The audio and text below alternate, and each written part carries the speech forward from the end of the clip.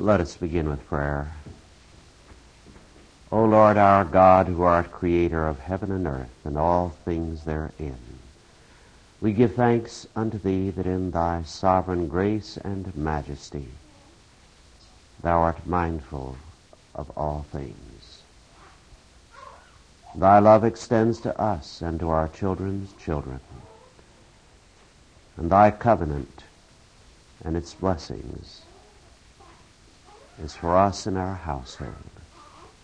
And so we come in thanksgiving and in joy to praise thee, to rejoice in thy covenant grace, and to yield ourselves afresh unto thy word and thy spirit. Bless us this day and always in thy service. In Jesus' name, amen. Our subject this morning is foundations. And our text is Matthew 7, verses 21 following. Matthew 7:21 to the end of the chapter. Not every one that saith unto me, Lord, Lord, shall enter into the kingdom of heaven, but he that doeth the will of my Father which is in heaven. Many will say to me in that day, Lord, Lord, have we not prophesied in thy name, and in thy name have cast out devils, and in thy name done many wonderful works? And then will I profess unto them, I never knew you. Depart from me, ye that work iniquity. Therefore whosoever heareth these sayings of mine, and doeth them, I will liken him unto a wise man which built his house upon a rock. And the rain descended, and the floods came, and the winds blew and beat upon that house, and it fell not, for it was founded upon a rock. And every one that heareth these sayings of mine, and doeth them not, shall be likened unto a foolish man which built his house upon the sand.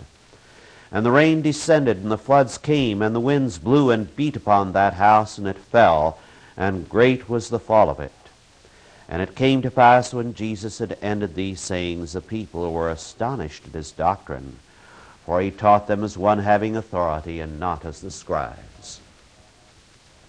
We have been studying for some time now the Sermon on the Mount, and we come now to the conclusion. The Sermon on the Mount is a unity, and we fail to understand its meaning if we forget that unity.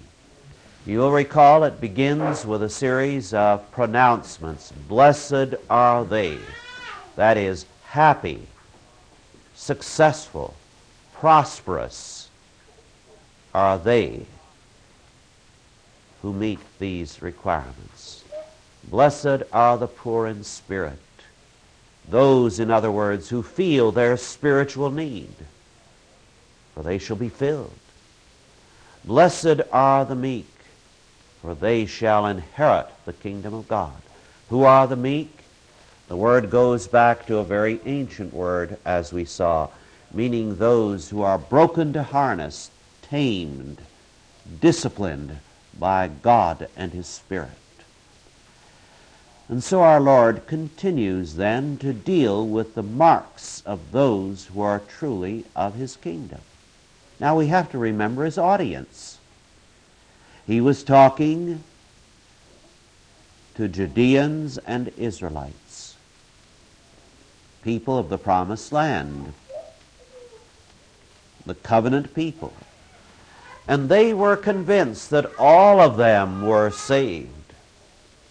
In a later confrontation, when our Lord made clear that He regarded the people whom He was talking to, leaders of the nation, to be unregenerate, to be sinners and slaves of sin, their angry response was, "We be sons of Abraham, and slaves to no man." They believed that by virtue of their blood membership in the chosen people, They were of the kingdom of God. As a matter of fact, they had developed the doctrine of the works of supererogation. They held that if you were born of the blood of Abraham, you were saved, because Abraham had performed so many good works that there was a storehouse of good works in heaven which could be appropriated by the worst of his descendants to the end of time.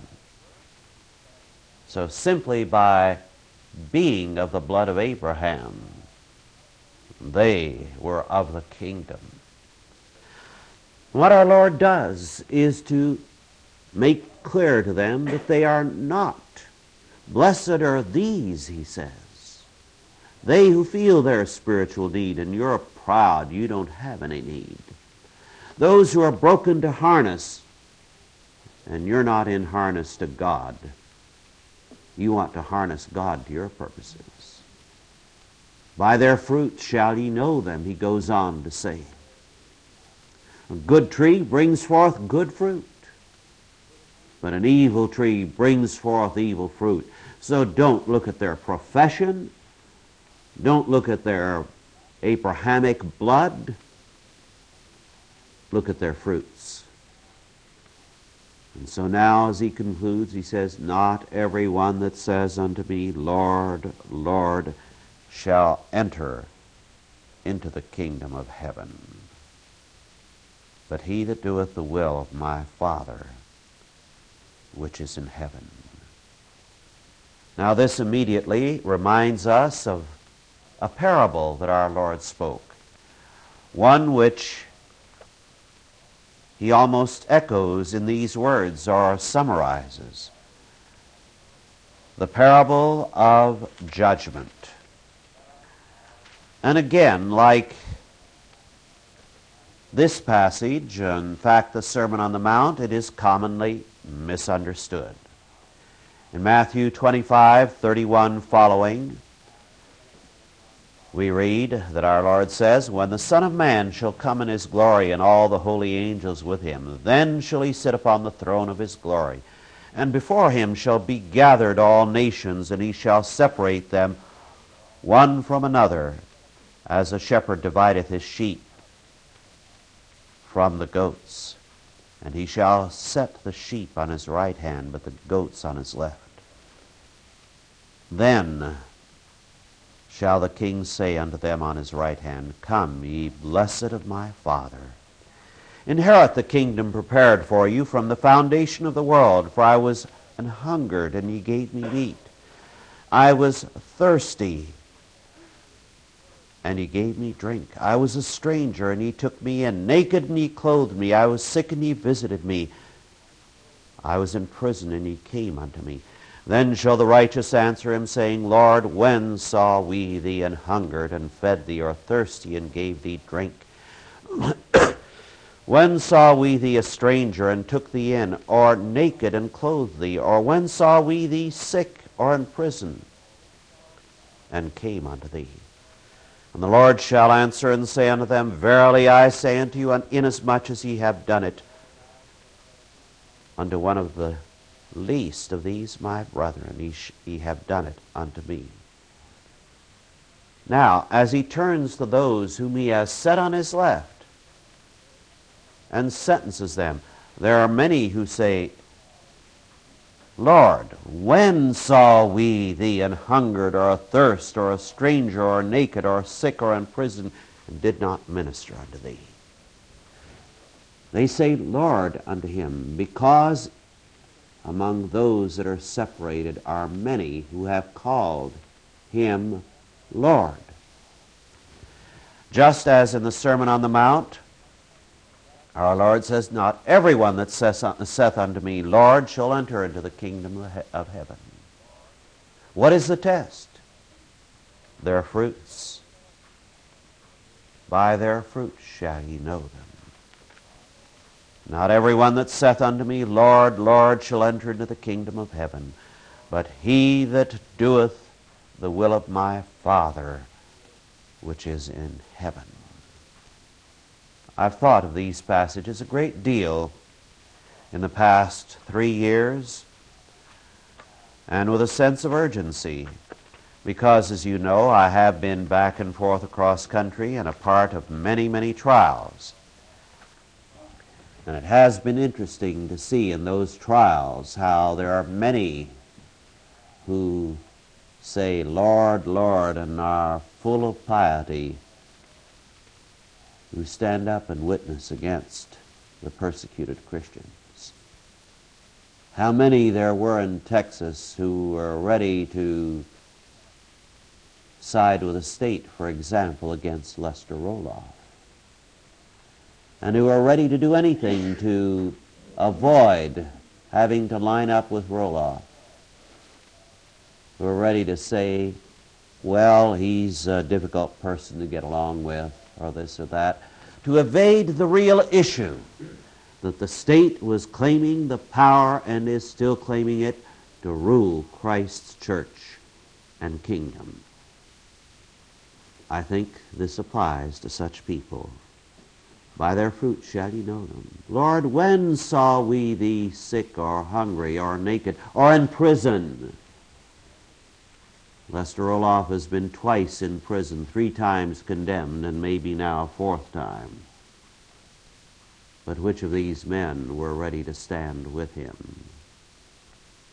And yet they are ready to say, Lord, Lord. By their fruits shall ye know them.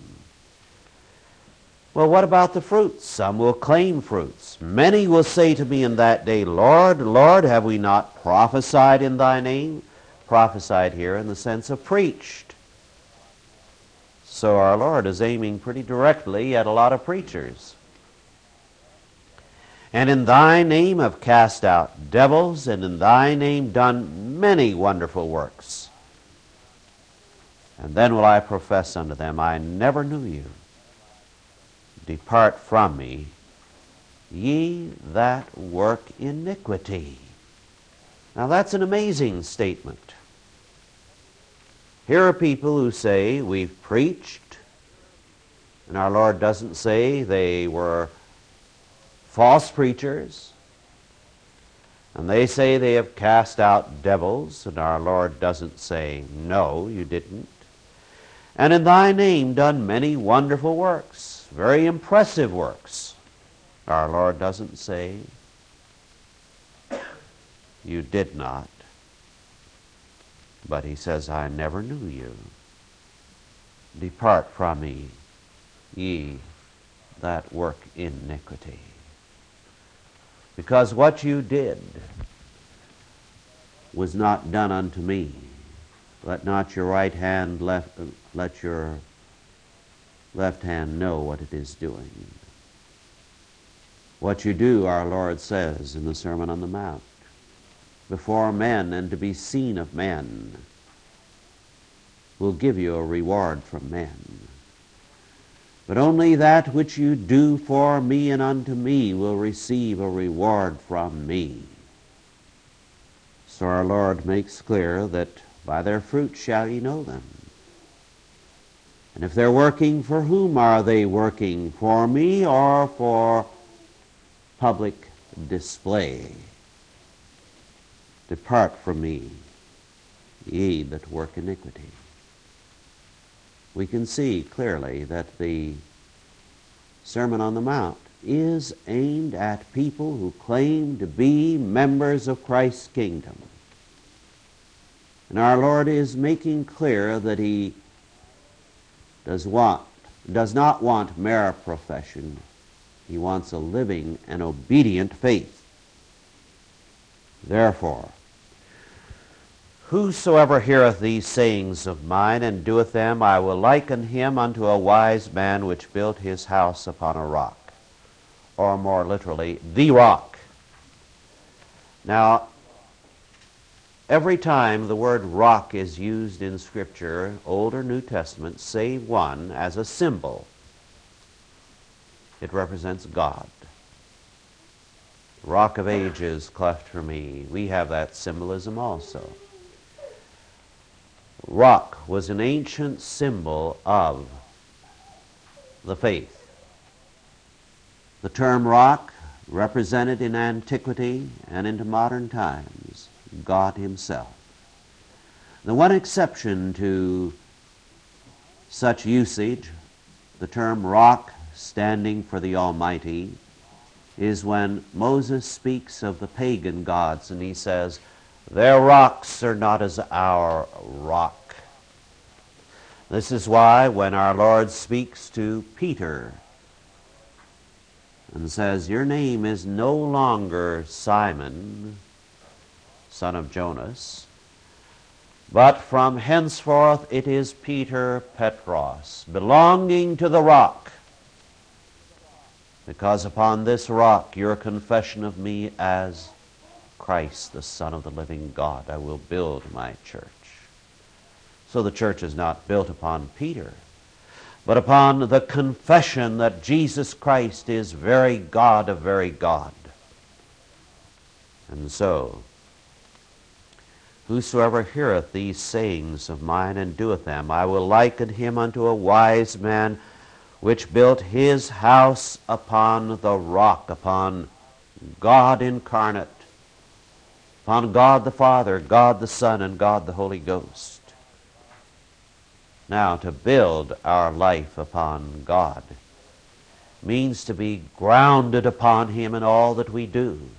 It does not mean that our life is our own and then we give a part of our time, a part of our income to the Lord, but everything that we are and do is governed by God and his Word. Our life today is built upon sand as a nation. Every one that heareth these sayings of mine and doeth them not shall be likened unto a foolish man which built his house upon the sand. Our nation has for some time said, "In God we trust," but we're going to have our own fiat laws. In God we trust, but the way we operate will be in terms of what we want, in terms of the democratic principle, in terms of the majority, in terms of human rights, or in terms of male or female or white or black interests, whatever the case may be at the moment, in terms of sand. And we'll just add God to it. And we'll believe in God as life and fire insurance. After all, every sensible man carries an insurance policy. And life and fire insurance with God, well, Jesus Christ is a pretty good agent, judging by what he promises. This is what it means to build your life upon sand. Remember, our Lord here is talking as he deals with the man who builds his house upon the rock and the man who builds his house upon sand, to the people of Israel and Judea who profess to be believers, but were soon to have the judgment that fell upon Judea and the whole land, the greatest single disaster in all of human history. And he is talking to us, because in our time so many claim to be of Christ.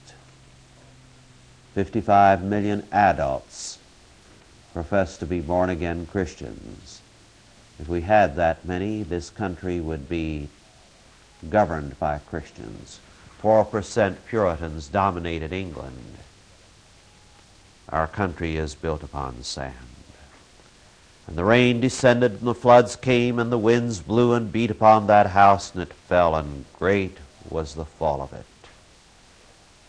But when a man builds his house upon God, the rains may descend, and the floods come, and the winds blow and beat upon that house, but it will not fall, for it is founded upon the rock.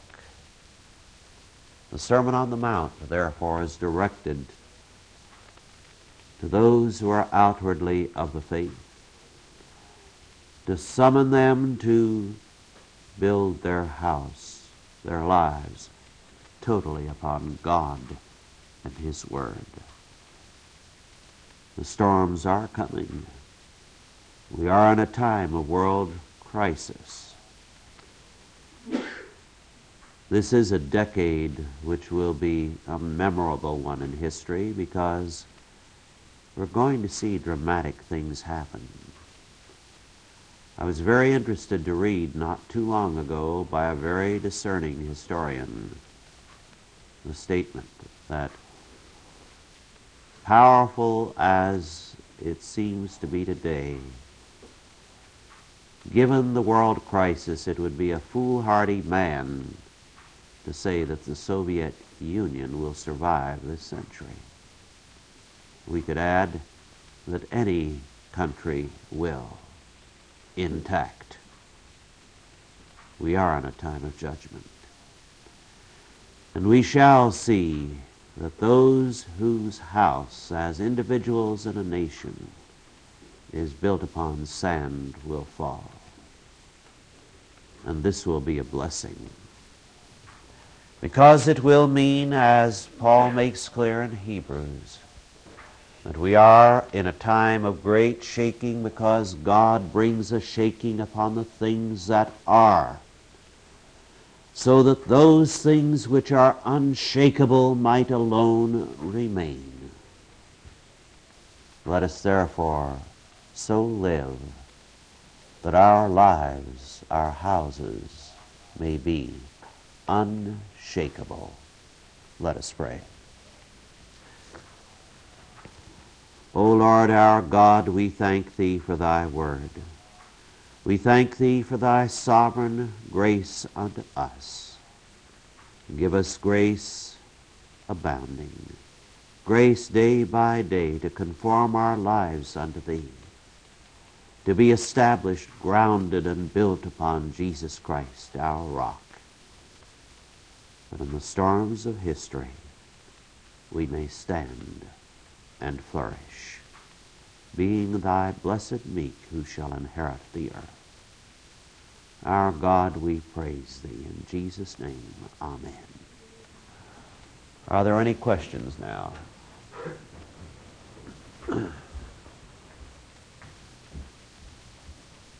Yes.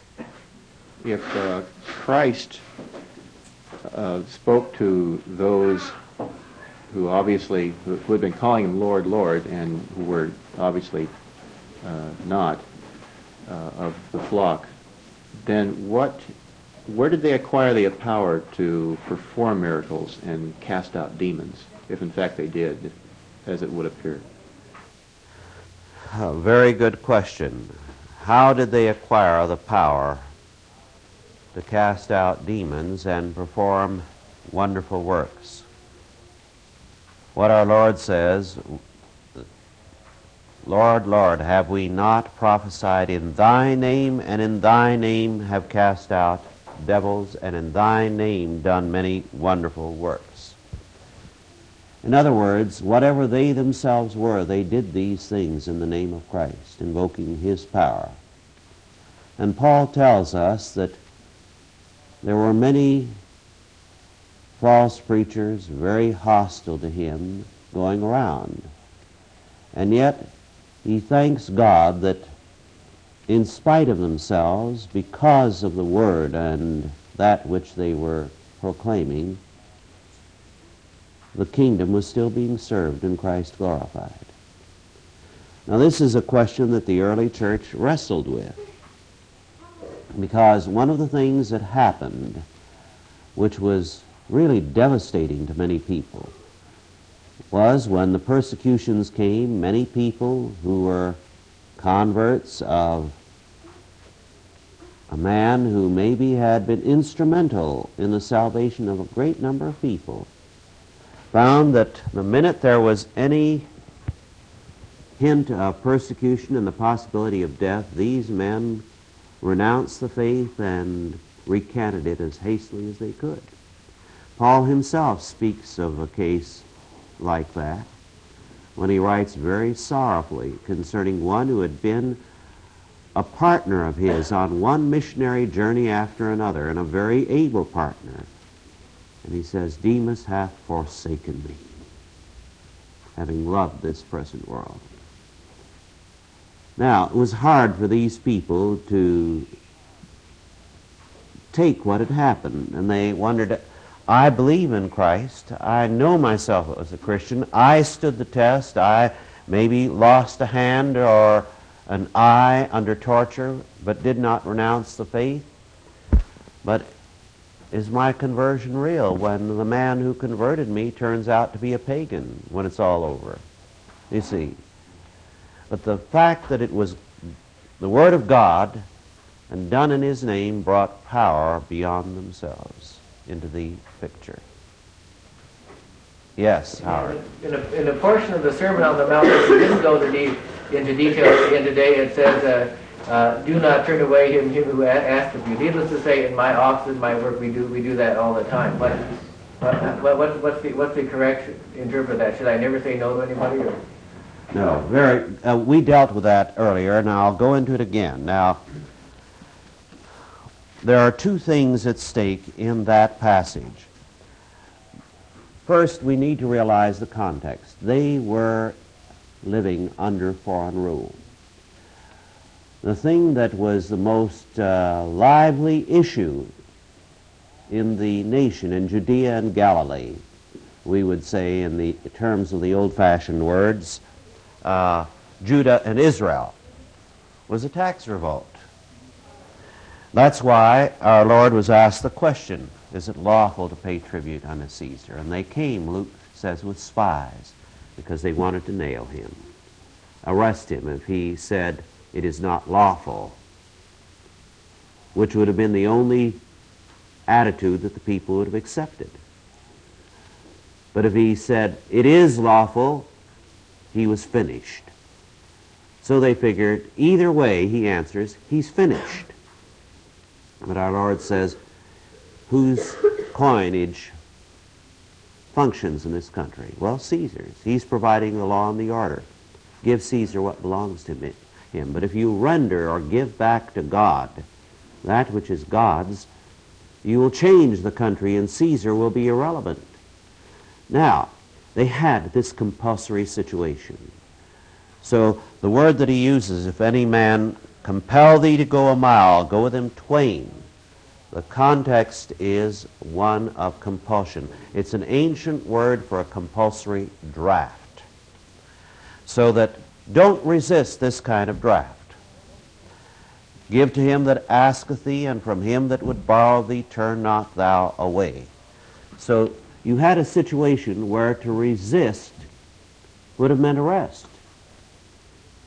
You had forced loans. You've had them in our time.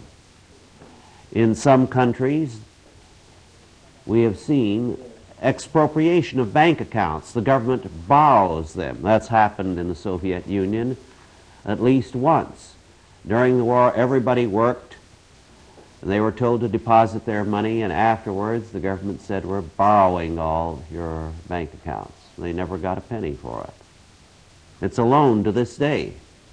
So in essence, the Jew of that time, whether rightly or wrongly, saw mainly in terms of the government or the man, so to speak, that he would be the one likely to do these things and not a mugger on the street. Much as many of the blacks and many of the students in our time might have thought, no, not of the common criminal, but of the police, when they thought of a lot of these things. Today, the attitude of people is to go to the Bible and take selected texts out of context and to hit you with them to make you surrender to their perspective, you see. So that somehow you're a defective Christian if you don't give on demand. And our Lord is striking at an evil in their midst. A false spirit of resistance when resistance was wrong, when it was a situation of compulsion. So that and Romans 13 are very closely linked, and actually the end of Romans 12 and the first part of Romans 13 are linked too. Yes, but one thing to remember about Romans 13, we always have to remember a context.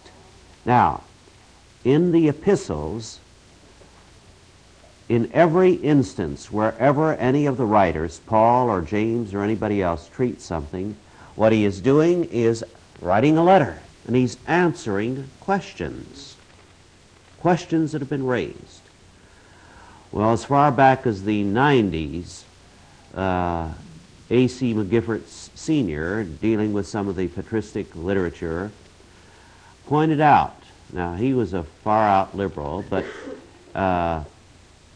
he recognized that it was unquestionable in the early church that Jesus was indeed God. Now, because he was God, and because the most common term used for him was Lord, which means sovereign, absolute owner, God. The question was, well, where does Caesar fit into the picture? Caesar claims to be Lord, to be sovereign. And should we ever obey Caesar? So Paul deals with that question. The powers that be are ordained of God. And he generalizes, it's not just the state. They are ministers of God. Therefore, they must be under the Word of God, and they are derelict if they are not. Because a minister or a deacon, which is what it literally is, as you know, is somebody who is a servant, under authority, acting under orders. And God will judge them if they are not. Well, then he goes on to say that we must obey them for conscience sake, not because they command us, but in obedience to God, insofar as the Word of God permits obedience. So the whole point of Romans 13 is to say that all human authorities are ordained of God to be ministers of God, and are to be obeyed insofar as they do not command that which is contrary to God. When I say it is generalized, even though the state is included there, it's very clear that it is, because he says they are to be a terror to evil works, which the state is to be, and the praise of the good. Now, no state in history has ever praised the good citizens or rewarded you for being an honest taxpayer. You're penalized if you're honest all too often. So we can determine the meaning by asking ourselves, what is the question that was raised? Does that help? Yes. Any other questions or comments? Yes, Dave. In Matthew 7:21, depart from me, for I never knew you. What is Christ encouraging his hearers to do? To know him? Repeat that again. Okay. The conclusion of Matthew 7:21, when Yes. people say, Lord, Lord, didn't we do many things in your name? He says, depart from me, you workers of iniquity, for I never knew you. Mm-hmm. What's Christ's implied command there? That we should know him? With regard to such people, yes. That's a very good question and a rather difficult one, because first of all, we're told in the parable of the tares and the wheat that there is to be no premature attempt to divide. Wait till they come to the point of maturity. So it is clear what they are. But when their fruits make manifest what they are, workers of iniquity, we are to separate ourselves from such, so that we are not to continue, say, in a church where the fruits of their faith indicate that it's the wrong faith, a false faith. So our Lord here is establishing a line of division as he speaks to Judah and Israel of his day, because he's calling out some people from them, and he is training the disciples who are brought up to see all people of the chosen race as saved, but they're not. So he's teaching them discrimination, which is what we are to learn. because everyone is ostensibly of the church. Everyone in old Russia was supposedly a Christian. Everybody was baptized at birth. Everybody took part in the church. And suddenly it became aware, with the events of the revolution, that only a small segment of them were Christians and were ready to stand in terms of the faith and pay the price thereof. And the same thing happened under Hitler. So sooner or later, God compels a division. The longer we wait to make that division, the more drastic the consequences for us. Any other questions or comments? Well, then, our meeting is adjourned, and we'll meet again in 2 weeks.